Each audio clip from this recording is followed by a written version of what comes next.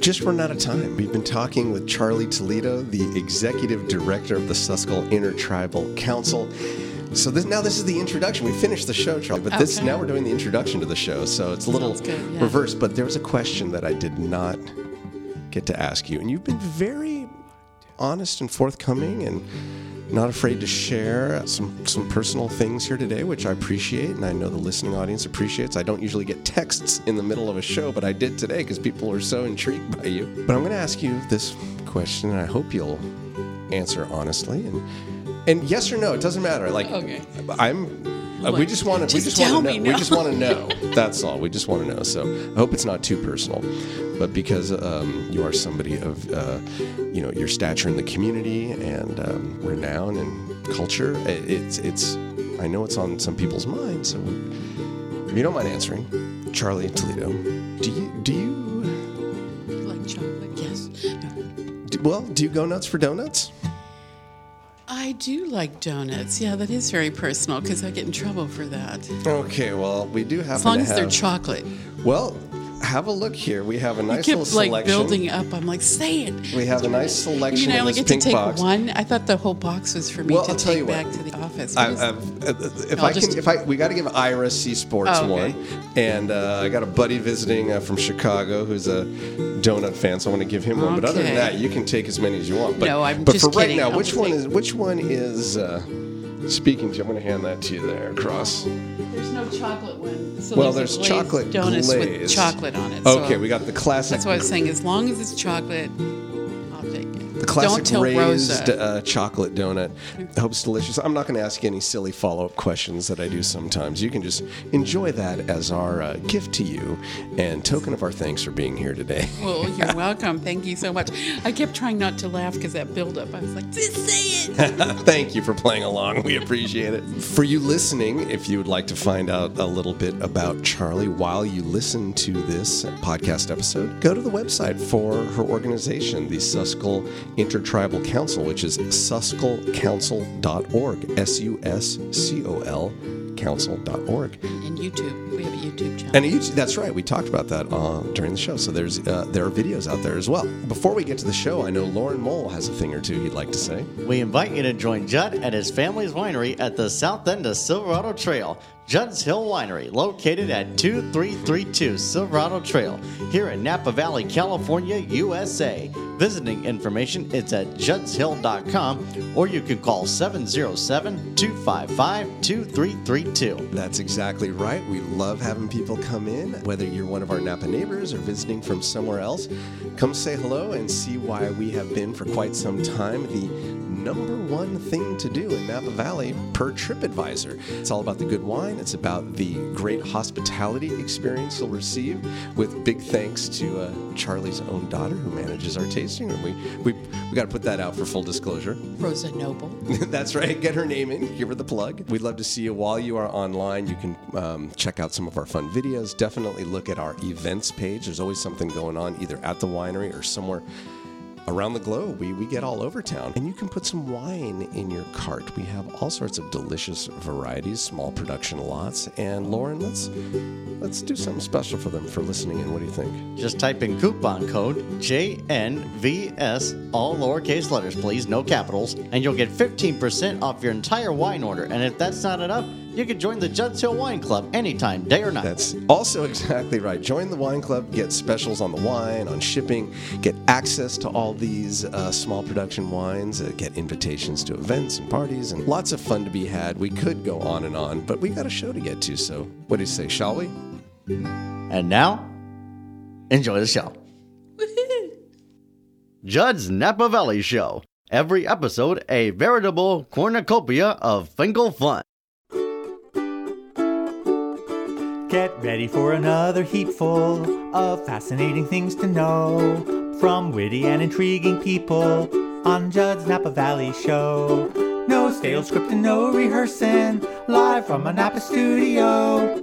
You may be that intriguing person on Judd's Napa Valley Show. On Judd's Napa Valley Show. Judd's Napa Valley, Judd's Napa Valley Show.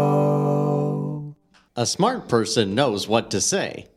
A wise person knows whether to say it or not. And now, live from Wind Down Media Studios at South Napa Century Center, it's Judd's Napa Valley Show. I'm Lauren Mole, and here's your host, Judd Finkelstein. Good morning, Mr. Lauren Mole. And I've always known you to be a wise guy, so thank you very much for the reminder of what it takes to be one. How are you? What's happening? What's the latest? What can we expect in the stellar aura of Lauren Mole? Well, Judd, we just had a wonderful time performing yesterday with Cindy Skinner and Napa Valley Voices for the veterans at the... Yes. For the veterans, both at the Springs and at the Villas Retirement Homes. Fantastic. Thank you for doing that. It was a wonderful experience. Did you have any featured solos? Sometimes you get like a little bass thing in there. No solos this time. Any highlights of the day? Maybe some of the reactions from some of the folks? When we performed the 5 military fight songs, most of the residents of the Springs and the Villas actually stood up when they heard their fight song. That's got to make you feel good, doesn't it? It does. You're reaching them. Great, man. Anything upcoming that folks should know about? Operation With Love from Home is doing a sorting event at Napa Valley College at 10 a.m. on December 9th, I believe it is, or December 8th, sorry. So make sure to show up at 9:30. The whole event starts at 10. Okay, and I'm sure folks can get more information looking up OperationWithLoveFromHome.org. There you go. It's a terrific organization. I'm honored to be part of it. Yes, I've been down there too on the assembly line putting these packages together. Feels good, doesn't it? Feels really good. Good. Any singing? Are you appearing at any major league sporting events coming up? Not at the moment, but I'll let you know when. Okay, thanks. We may be doing the Warriors again for the first time at Chase Center. Oh, that'd be exciting. I'll keep you posted. Please do. So, Please do. So what's been going on with you, Judd? Oh, harvest is wrapped up here. That's kind of exciting. It's beautiful in Napa Valley, as always, but right now with the colors changing in the vineyards, it's just gorgeous. A lot of great photo opportunities. I've been enjoying going on walks and taking some pictures here and there.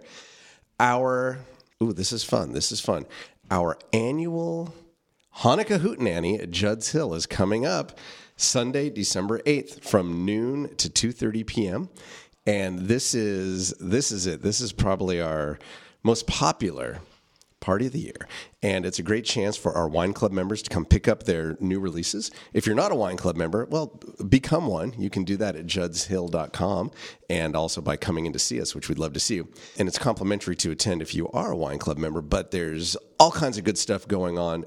Details are on the events page of juddshill.com, and it all benefits Napa CHI, which is the community health initiative, which ensures that all, not some, not just a part, not just children, everyone in our local Napa County community has access to health insurance and health care, which, as I say, a healthy community is just that, a healthy community. So we love supporting them, and you can find out more about that organization by going to napachi.org. That's coming up, and, that's all I'm going to plug at the moment. Okay. Because we've got a guest here who has so much to say, and I'm so fascinated. Looking forward to meeting her and talking. So let's introduce her, shall we?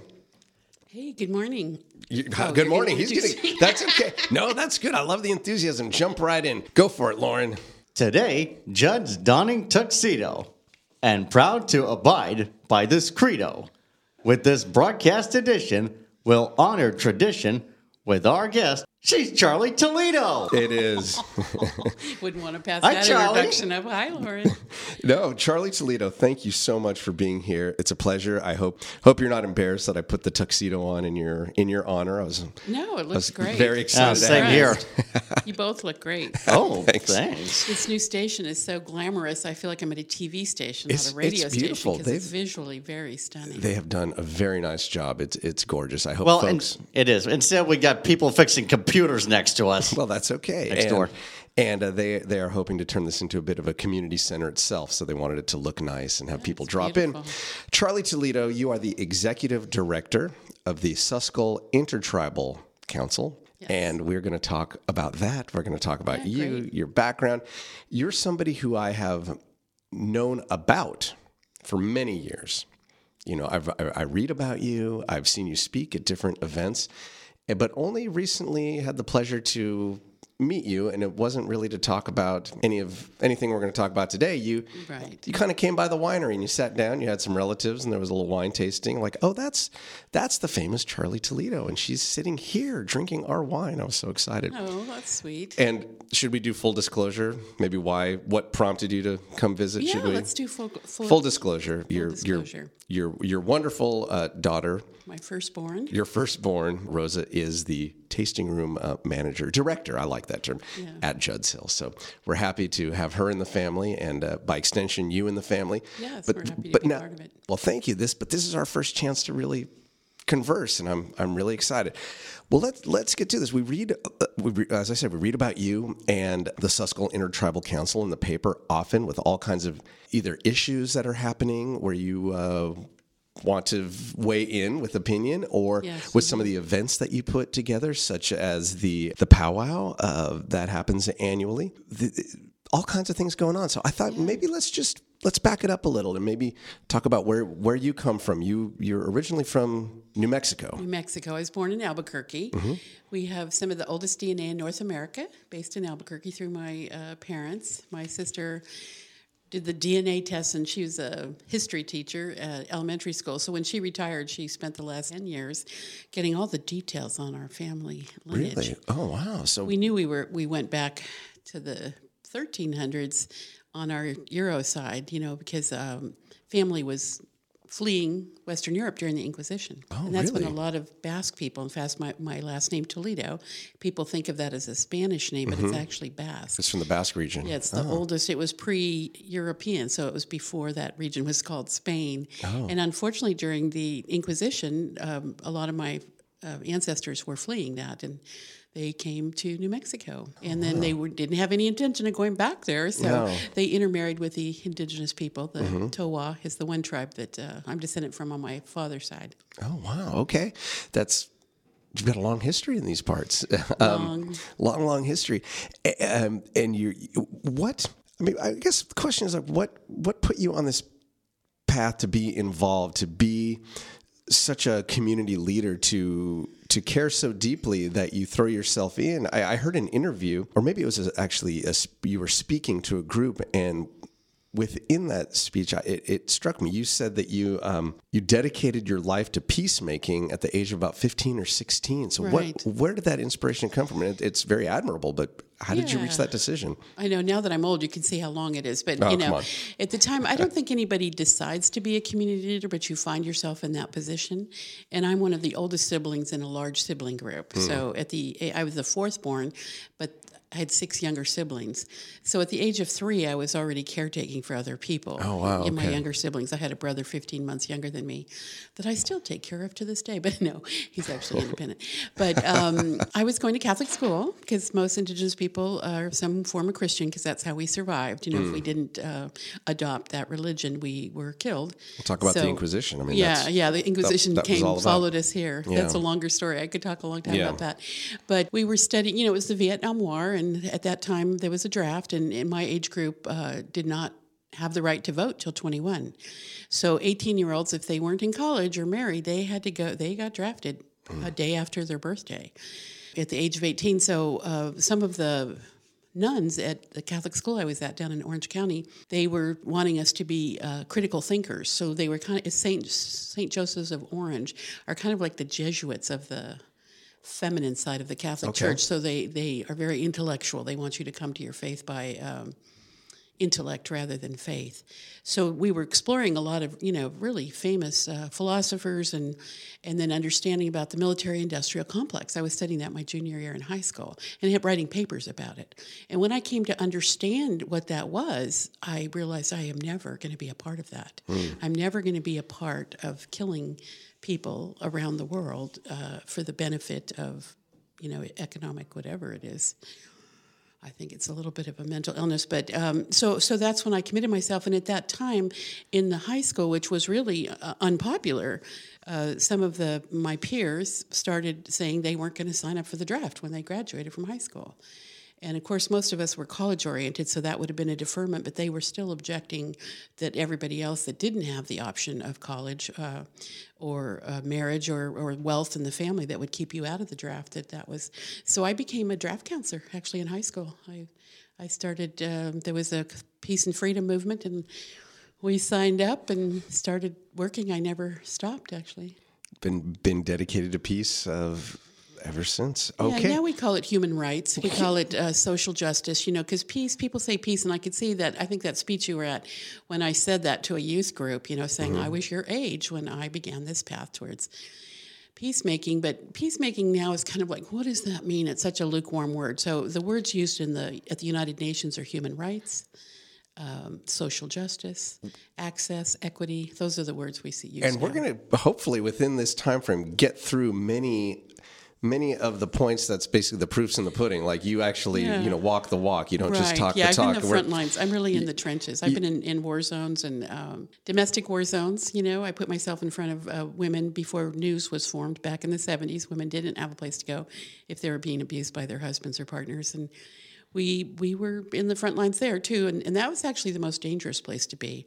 But I've gone as a delegate, actually, from the United States government, which is pretty ironic given my lifestyle. But we went into Afghanistan a week after the United States invaded. And okay, I was going to get, but let's go right to that because we're going to jump around. I can already tell, and that's jump fine. Around, yeah. That's fine. I'm if you're okay with that, I'm okay good. with that. That's how but I since live. you brought it up, you were part of a women's delegation to Afghanistan that helped women there rebuild through their constitution. Yeah, they were and self-determination. Self-determination. Wow, so 10 days in Afghanistan, not all that no support in the ground. Long after things it was very were unstable. Happening. Yeah. I'm gonna wave at you, which means please. Oh, go ahead. Because I can start talking and then it's hard to stop. That's why I said, give me the sign that says stop. I'll give you, but I'm fascinated how. And so we had the opportunity to go to East Africa. We actually had the opportunity to go any place in Africa. The Women's Intercultural Network, which is an organization I've been chair of off and on since 1996. We helped establish the U.S. African policy, and as a result of that, because we led the nation in developing that policy in the Bay Area. And so the State Department said, where would you like to go in Africa? Kind of as a reward. We got this huge contract to go there. And so my director, the CEO, said, well, if you had the opportunity to go any place in Africa, where would you go? And I said, Uganda. And she said, that's what everybody's saying. That's going to be my test question of who's the delegation. Oh. And she said, why? I said, because every place I've traveled in the world, anytime I'm in human rights, the people that impress me the most are the Ugandan women. They're so brave. They've gone through these huge dictatorships, and they never ran. They just stayed and worked. So after that delegation, and we were there, I think, 10 days, again, 8 of us went, they had developed a constitution after Idi Amin, the men, the women, and the children, and they had created a democracy, one person, one vote, a true democracy. And in their constitution, they put that every office from the top to the bottom, to the street, to the city levels, had to have a gender balance. Oh. 40% of every office, every governing body had to have 40% women, 20% youth, and then 40% men. And the youth, they weren't youth representatives, they were youth between the ages of 16 and 25. So we were so impressed by that constitution, we were doing a lot of presentations when we came back to the Bay Area, and there was some Afghan refugees or immigrants in the audience, and they said, could you please come to Afghanistan and help us? So we translated that Ugandan, or had it, I didn't do it, of course, somebody did. We had it translated into Farsi, and we carried that with us and to the Lajurga, which is the citizens reforming their constitution, and they did put that into their constitution to guarantee human rights for women and children. Amazing. What was the experience like being there at that time? You met with the president, the king, the people on the ground. Yeah, we met with the security must have been. The security was very, very intense. You know, I always thought, actually going to East Africa and Afghanistan, I always thought, well, I'll take a little bit of cyanide or something in my jewelry, so if we get in a situation where we're going to be captured, I'll just eat it. Oh, geez. I just never want to be tortured. Did you do that? No, I didn't do that, and I was glad I didn't, because 2 times I would have maybe thought, oh, this is the time I would do it. Really? Because we were being stopped, and then it wasn't as dangerous. You know, it was a stop, and we were searched and had to get out of the car, and, you know, we were around guns in both of those countries, which are very unstable. We were in a delegation that was armed. We ourselves weren't armed, but our drivers, we had Jeeps in front of us and behind us, that people with machine guns. And I think in Uganda, whenever we'd get out, they would fan out around us with their guns pointed out. And one of the delegates had said, "What are those guys doing?" I said, "Well, it's a deterrent." And she said, "What do you mean a deterrent?" I said, "Well, they guys with machine guns facing around you. That's going to deter people from coming towards us uninvited." I wouldn't approach you. Right. I certainly wouldn't. Yeah, most people wouldn't approach me either way because I still have that persona. But she said, "Well, you mean if somebody came running at us that they would shoot?" And I said, "I think that's the idea." And so, but we never did get into any gunfighter. In Afghanistan, we had, our drivers were armed. I know when we were going through road checks, they were saying, "Is anybody armed?" And they would put flashlights in our face and, "Do you have a gun? Do you have a gun?" And we'd have to say, "No, I don't have a gun." And then when we were leaving this one roadblock, I said, like they believed us. And the driver just started laughing and laughing because, of course, they were armed. Yeah. And then one of my friends who was on that delegation, she was our filmmaker because we did videotape a lot of those trips. She said, I said something about, well, like how we were, I don't think our guards were as armed as they were in Afghanistan as they were in Uganda. And this co-delegate had been with us on both trips. She said, "What are you talking about?" I said, "Well, they were armed, right?" And she said, "Well, no, they weren't armed." She goes, "Why would you be saying that?" And I was sharing a room with a bodyguard of one of our, and I won't name their names because that's whatever for them, but we were in East Africa, and I was sharing a room there, and she was packing her suitcase. She was ironing her senator's outfit for the day, and I saw a gun in her suitcase. I said, "Oh, so are you armed?" And she said, "Oh, we all are." Oh, wow. And then even her senator was armed, and she said she's always armed because people are always trying to kill her.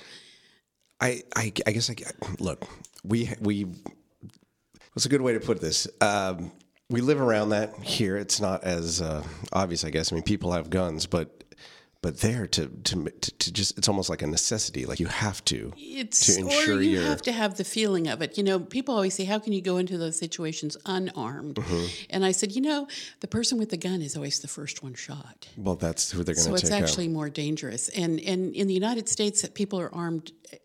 Most in this valley, there's a lot of armed people. When I moved here in 1972, that was the big adjustment for me, coming from an urban area of Orange County, because my family did a voluntary migration from New Mexico to Southern California in 1958.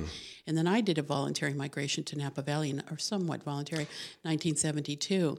But all of the trucks, all the ranchers had rifles in them. That's not uncommon. And now they still do. A little bit different circumstance, I think. But depends on who you are. I get that. That is very true.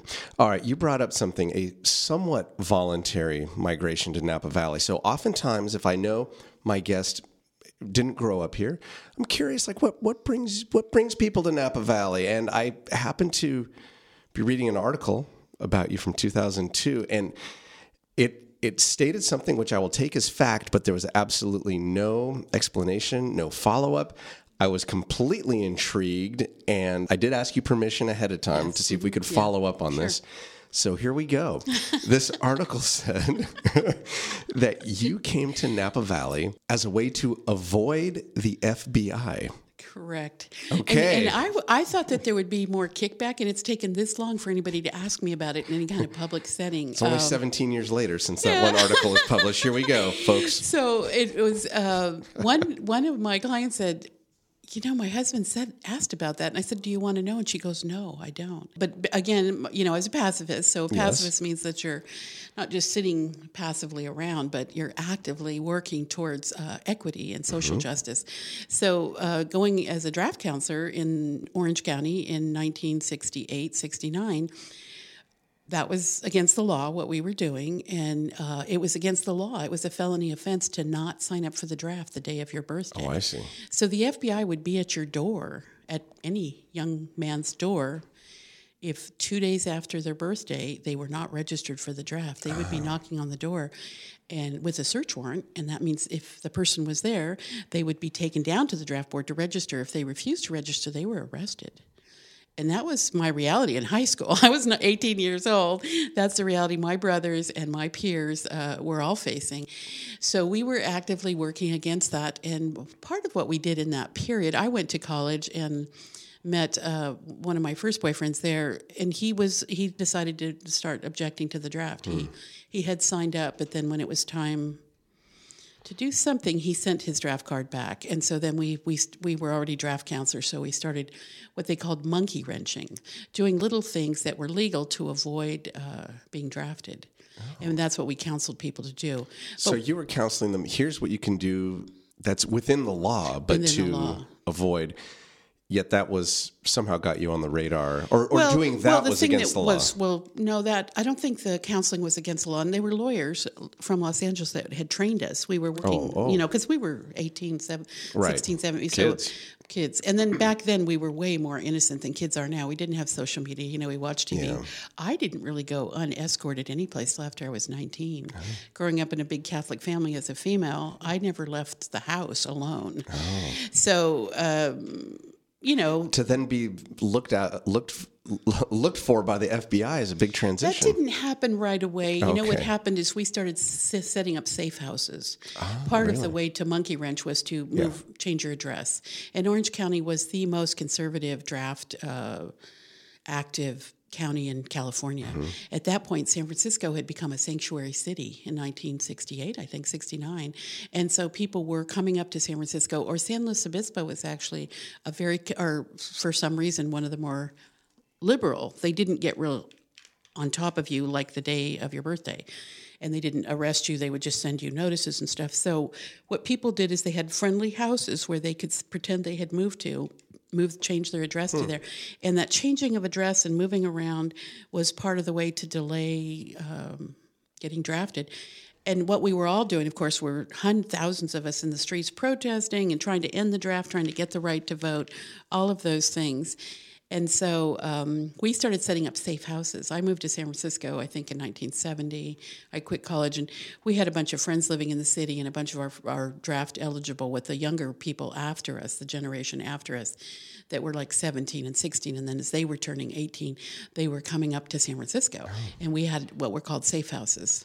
And that's when we started having the FBI banging on our door about okay, so now we sort of know the story. You weren't knocking over the New Hibernia Bank to fund some radical... Okay, you were working within the law, it sounds like. Working sort of within the law. Sort of within the law. But people were getting arrested. Okay, more issues for another time, because I want to get back to you, but I had to follow up with that question. Mm-hmm. You can't just I always thought, like I said, follow-up. I always thought it was funny that nobody ever asked me about it till today. Well, today's the day. How do you like that? And then I was mentioning that a youth group from Vintage High School, their senior project, they had to focus on an NGO, which was Saskel Intertribal Council. I was honored to have them choose us.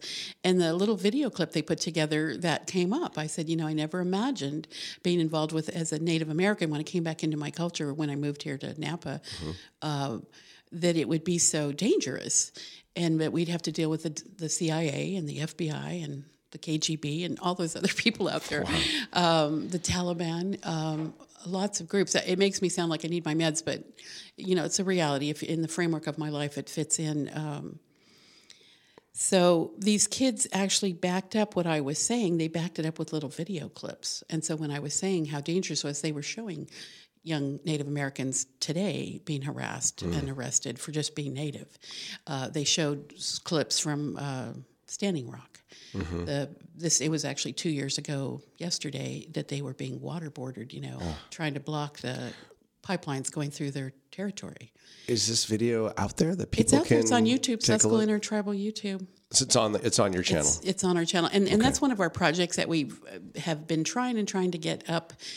And now we have our new office assistant has video experience. So hopefully we're going to get that way more active, because we've got a video library of videos because we videotape pretty much everything we do.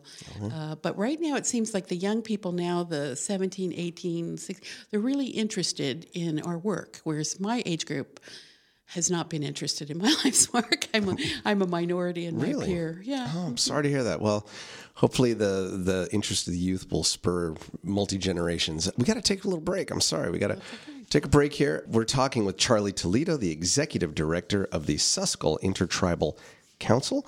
And we'll be back in just a moment because now in the second half, I want to talk about what the council does and your involvement in that and what's happening here in the community. You're listening to Judd's Napa Valley Show. We'll be right back after these messages.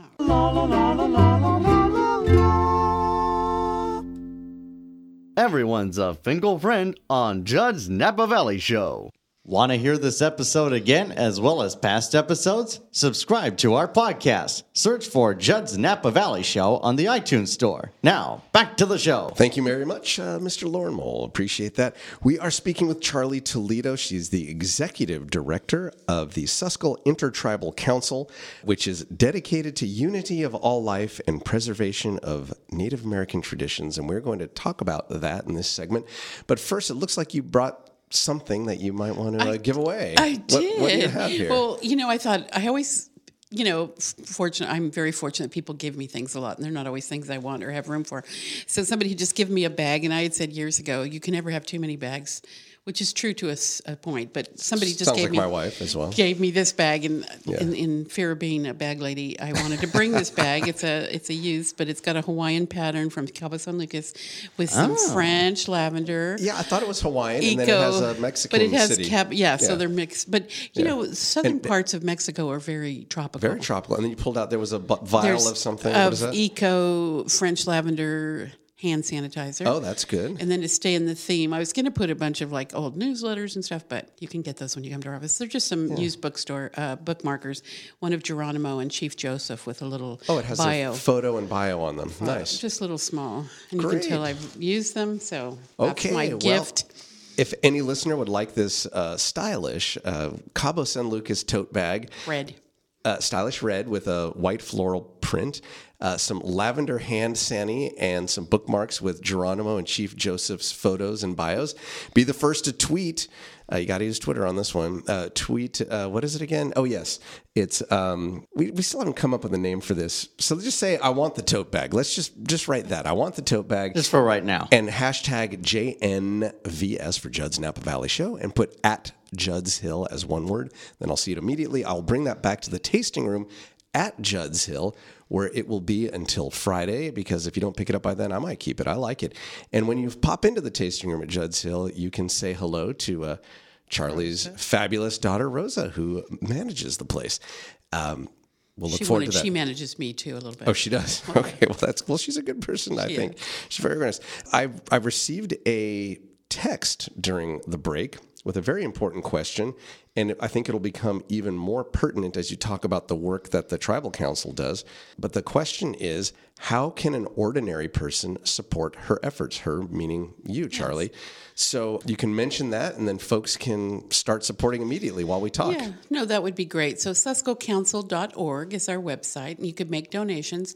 But our website's very extensive, and it talks about all the contracts and the work that we do. A short bio of me and our local board. We have a history of the local tribes of this region, so you can inform yourself. Our basic intention is to educate public about the indigenous population of this region, what happened to them, where they are now. Yeah.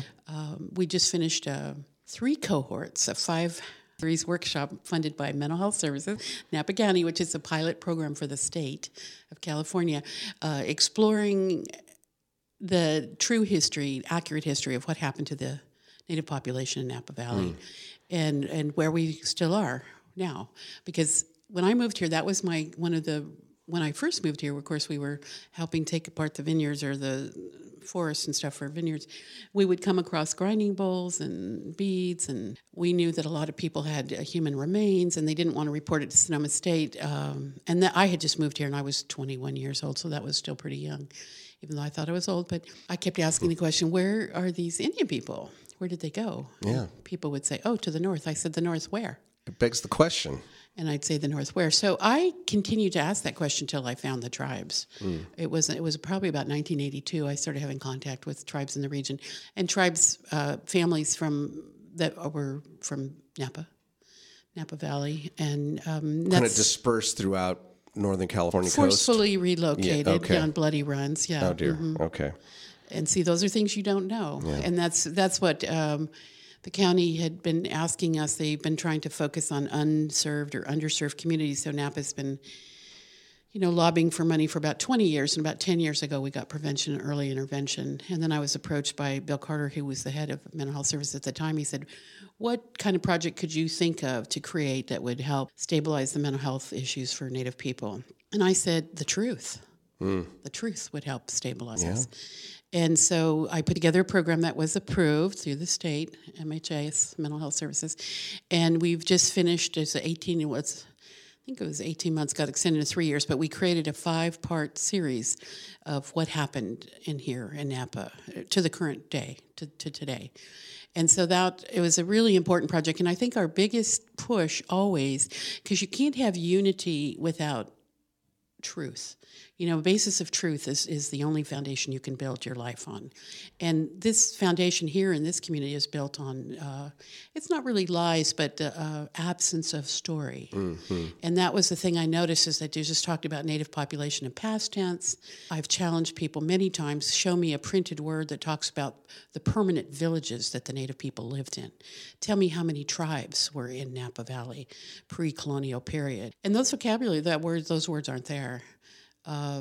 And Napa Susquehanna Council was started in 1972, and that was when I was moving here, and that was when Alcatraz, the Native people, were taking over Alcatraz, and I knew they were in Alcatraz, and I knew something, but I didn't know where, because we'd been urbanized, and that's why I say voluntary migrations, because my grandparents, 3 of my 4 grandparents, were taken as children from their families of origin and given into Spanish families in New Mexico to be raised as servants, what we would call now slaves. And so my grandmothers, my maternal and paternal grandmother, we don't know their tribes because they were taken as babies. My grandfather was taken as a 7-year-old child. So we were able to trace that lineage and the tribe, and that's where I claimed Towa. Towa is my paternal lineage tribe we're descendants of. And that's why people will say, do you speak your language? I'm like, no. Do California tribes speak their language? No. Because when the Europeans came here, and it wasn't accidental what happened, it was especially by the time they got to California, it was a planned military assault.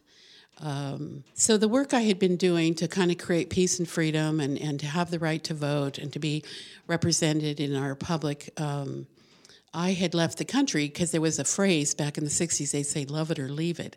And when the Vietnam War was ended, and we got the right to vote lowered to 18, we felt like we had won and we were done, and war was going to end as a form of basis of our country's economic base, which unfortunately it went the other direction. But they had said, love it or leave it. So I thought, well, I love it, but I don't want to stay here. So I left. I bought a one-way ticket to London in 1971 on my 21st birthday, and I went traveling around the world trying to find another place to live. But on that journey, I had a vision of my life's path, and I thought, okay, well, God, can I just play for a while? Because, being a large sibling group, I was working all the time. I was working really hard in college. And that was my first time where really I was having a carefree period. I was just partying. And in Western Europe at that time, it was quite the party. It was Imagine someone in her early 20s just enjoying herself. Right. What a novel idea. To do. Yeah. And then just, the Rolling Stones, the Beatles, all that was happening in London and everywhere. So I said, I heard, yeah. And I said, just tell me when it's time to go home. So I did have 16 months of traveling through the Middle East and Western Europe. And I did start asking that question in a lot of countries. When I was in Israel and seeing the ruin of Palestinian villages, I said, where are these families? Where are these people? And then they could point to where they were, and I went to those places. I went to Jericho. I went to Eilat. And unfortunately, I went to Israel recently, about 4 years ago, and those communities are still embedded there in a really horrible lifestyle. And so, but then when I came home, I wanted to come to San Francisco, not Orange County. And then with the FBI, I came to Napa. I had a boyfriend here, and I started asking the question, where are the Native people? And then once I found the tribes, I started working with them. They were in destitute situations in rural areas north and west of here. And so I started being asked by elders to do things, and I did. And then we would ask the question, what is the most that we can do to help you? And what we had collectively come to after a few years of doing ceremony and traveling around the state, trying to help the tribes of California into recovery from what had been done to them. And we realized one of the most important things and the hardest things was to have a place to do ceremony. And so that became the action. I was still just an independent thinker, but then I, was mentored that, we had to create an organization, and we wanted to create a land base that would be safe for Indigenous people to do ceremony and to pray. And our elder, Jim Big Bear King, who started Susquel back in 1972, he used to say, when he would speak in public, and I spoke with him a lot for almost 15 years here in the community, and he would say, where's my church? Where's my church? The sky is the roof, the earth is the floor, the fire is the heart. Without these things, I cannot pray. Where is my church? So that really became our vision, the founding vision when we reorganized Susquel in 1992. Myself as the director is to get a land base and create a spiritual, safe spot to do our ceremony. And you are creating that space in the northeast portion of the county, the Susquel House. Right, we don't identify it directly because unfortunately it's still dangerous. Until 1978, it was a felony offense to drum in public, to do ceremony, to have a fire outside that we would drum or dance around. Right. In 1992, here in Napa, was the first powwow. It was the first time the indigenous population was coming out in public since the massacres of the 1850s.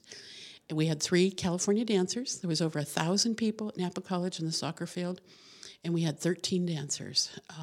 It was a near riot, a successful In what riot. sense a near riot? Like the people were so out of control. They wanted to see the real Indians. And at that time, we didn't have like an arena director. We had an MC, but we didn't have a table. I was doing a powwow. I'd never been to a powwow because I'm one of those jump in the deep end and figure out how to swim. And I've just done that my whole life. So I did that then, 92. But now when we do our powwows, there's an arena director. We mark out the arena. At that time, we just thought, here at the soccer field, and here's the microphone. And we had 1 drum and 13 dancers, and all the people came. So it was basically me. But in high school, in my young adult life, I moved slow now because I'm an old lady, but back then they used to go say Toledo. They used to call me Tornado because I could move around so fast. So I was literally just physically running a circle around the dance arena to keep people in a circular shape so they weren't just...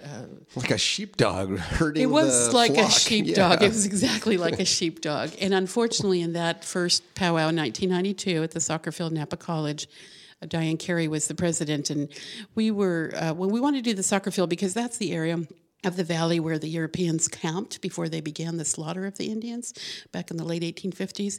And so that used to be the rifle range practice on Saturday mornings for the police academy. Mm-hmm. We had gotten a permit to use it, and they were supposed to have an alternate space. But just as we were starting, just as the drums were starting, just as we were starting to come out, and Native people in traditional regalia, which was really rarely seen. You see people in Lakota, but not California people. And so here came a squadron, I guess you'd call it, of armed police academy. And the elders that were there, they never doubted for a minute that they weren't coming to arrest us all. And they said, oh, here comes the army. And then I saw them coming, and someone said, Charlie, look. And beginning the tornado, I was 42 at the time. I just went running. I had my clipboard. I had all our permits. And I said, get Diane Carey. And then she came running, and we both met at the same time before the police academy, the armed academy came onto the field. And I said, I have all the permits here. And she said, oh, didn't you get the memo? And they said, no. And so they did an about face and marched away. Oh. And then we went on with the powwow. But at the end of the powwow, one of my friends, it was her... But to have that collective memory, that I can understand why that would be more than a little concerning, seeing that coming towards you. Yeah.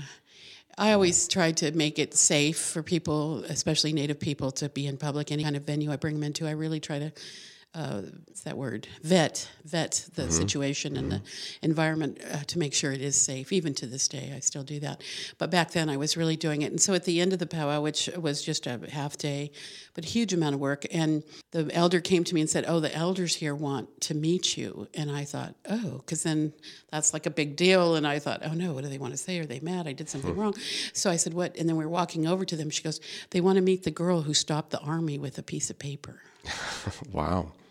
So that was a real... Wow. And that was 1992.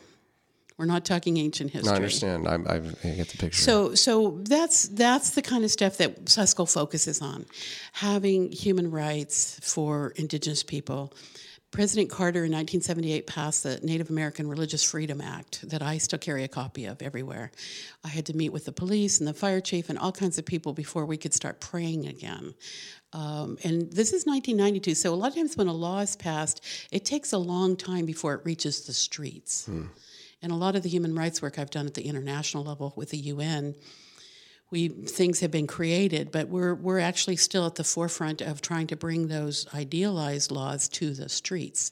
And I've been saying the last 2 years, if you don't have human rights in the place, in the town that you live in, you don't have human rights. And human rights means safety, access to education, access to food, access to water, access to clean air, access to economic equity. There's actually 13 precepts of human rights that was defined in Beijing at the 4th Annual International Women's Conference, which Susquehanna Council was at. You were there, 1995. We were there, right? and we actually signed the treaty asking for Indigenous people to be represented at the United Nations, which they never had been. And that got accepted, but it didn't get implemented to 2000, and it was 2005 that they actually created permanent committees for Indigenous. There is that. I'm part of my ignorance, but there is. Right, right. No, but Indigenous people are the highest population globally, and to not have any representation at the UN is kind of like a gross oversight. But now that's become a primary focus, is how to protect the human rights of Indigenous people and how to establish when human rights are being violated.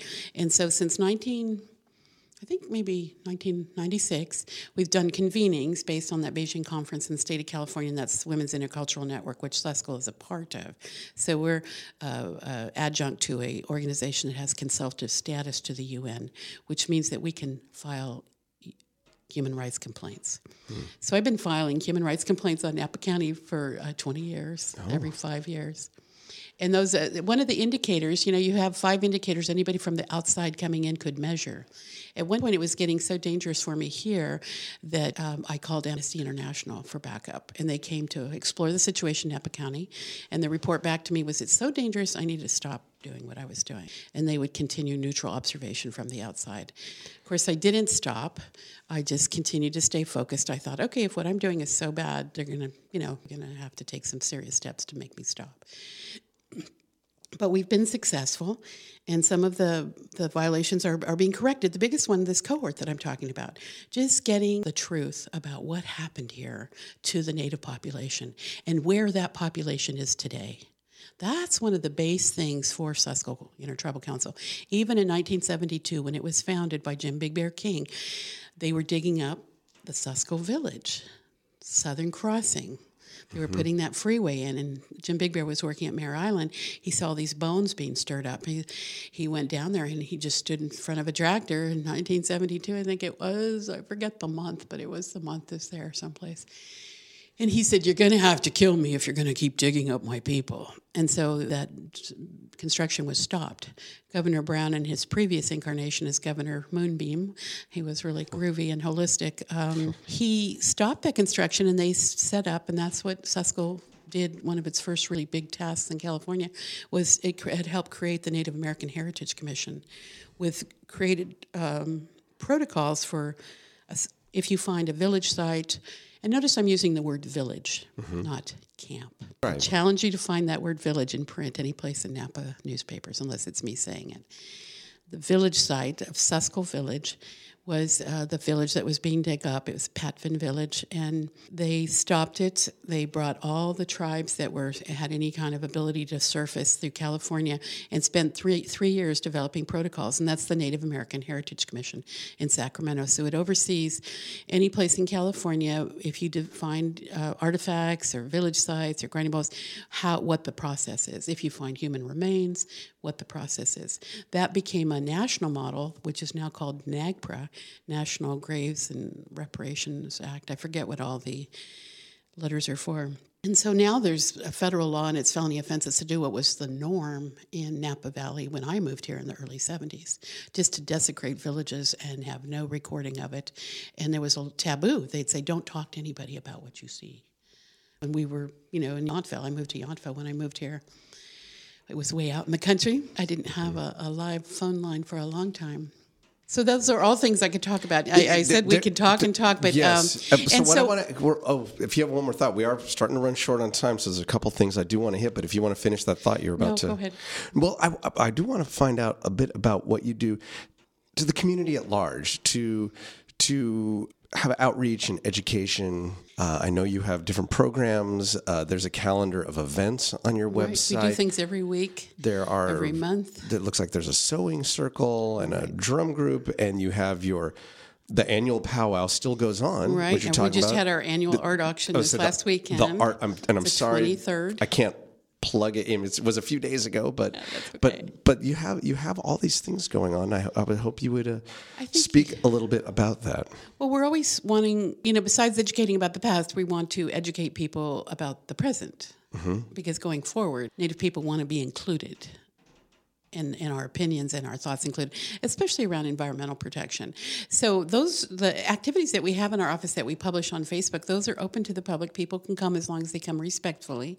Unfortunately, some people don't. We have had to have some police contact to get unrespectful people out of our environment. But that's just something, I don't know why the Native community attracts that, but we do education outreach. We're in the schools. We do presentations, K through 14. We've done at least, when I was the one going out in the field, I was doing 2 or 3 a month, and now Sal Garcia is our office outreach person, and he's doing probably less than that. We'd like to be back up at 2 or 3 a month. And then, like this week, Thursday, we're going to be at St. Helena Library talking about California Pomo Regalia.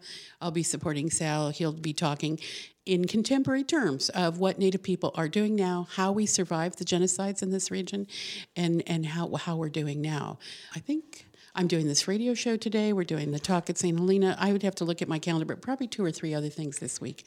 And it'll be on your Facebook page? And Facebook, Suscol Intertribal Council. And Suscol is SUSCOL, Intertribal Council. Again, the website is suscolcouncil.org. Do you want to speak about the 1,000 Butterflies project? Right, and that's our land project. We're developing money. We purchased land in 1998, which has been without debt after 4 years. We paid it off, and we've been developing it into what we call Suscol House, and that's to have a safe place to do ceremony and for people to come, kind of like a little small retreat place, a family-type environment. We usually have small groups of people doing different activities there.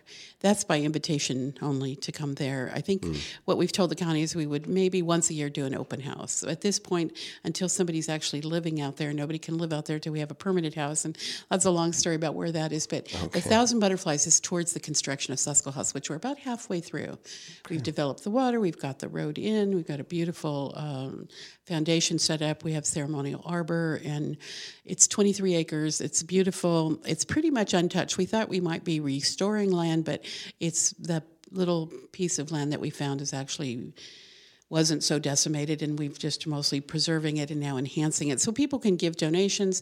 You can call our office and have an office tour, and people can come for land tours. We take people out in really small groups because we don't want people going out there unescorted. Just like the Land Trust. We're actually mimicking the Land Trust. They are preserving land for open space, and then they'll do annual tours of the public out there. And then other than that, you know that open space is there. And people that have Native American heritage, we're not the government, so you don't have to have a card, but just that well, my grandmother was, or my whatever, then, but a lot of people do know what tribe. Sometimes we have people showing up at our office saying, I'm here for my money. I took my DNA test. I got Native American, so I need my check. And I'm like, yeah, what tribe? And they don't know. And I'm like, well, got to go to the tribe for your money. Got it. Part of the deal.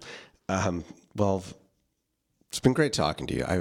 I'm sorry we're cut short. We only had this hour because there's so many fascinating parts of your life to discuss. I mean, everything we've talked about so far. We didn't even get to the fact that you were a midwife during a period when that was illegal here in California. The law. Yeah, we didn't talk about how you were an organic gardener. We still do that. Providing to restaurants. You were way ahead of the curve on that. Right, that was in the 70s, yeah. It goes on and on, but something I did read that I would like to close with if I could. Sure. You were asked in one of these articles I read how you'd like to be remembered. And I thought this is a nice way to close out. You said, as one blade of grass, if allowed to grow, will drop seeds and more will grow. And that's what we say. That's how, with our cohorts, that's how we ended. Yeah. Because people say, how did you survive? How can you be even talking about these things so kindly and compassionately? Well, thank you for being here. I sure do appreciate it. I know I'll be seeing you around. Yes, thank you, Judd. We didn't even get to donuts, but we'll talk about that in a minute. Donuts. This is Lauren Mole speaking for Judd's Napa Valley Show, a Gil Lamar production. Judd's Napa Valley Show.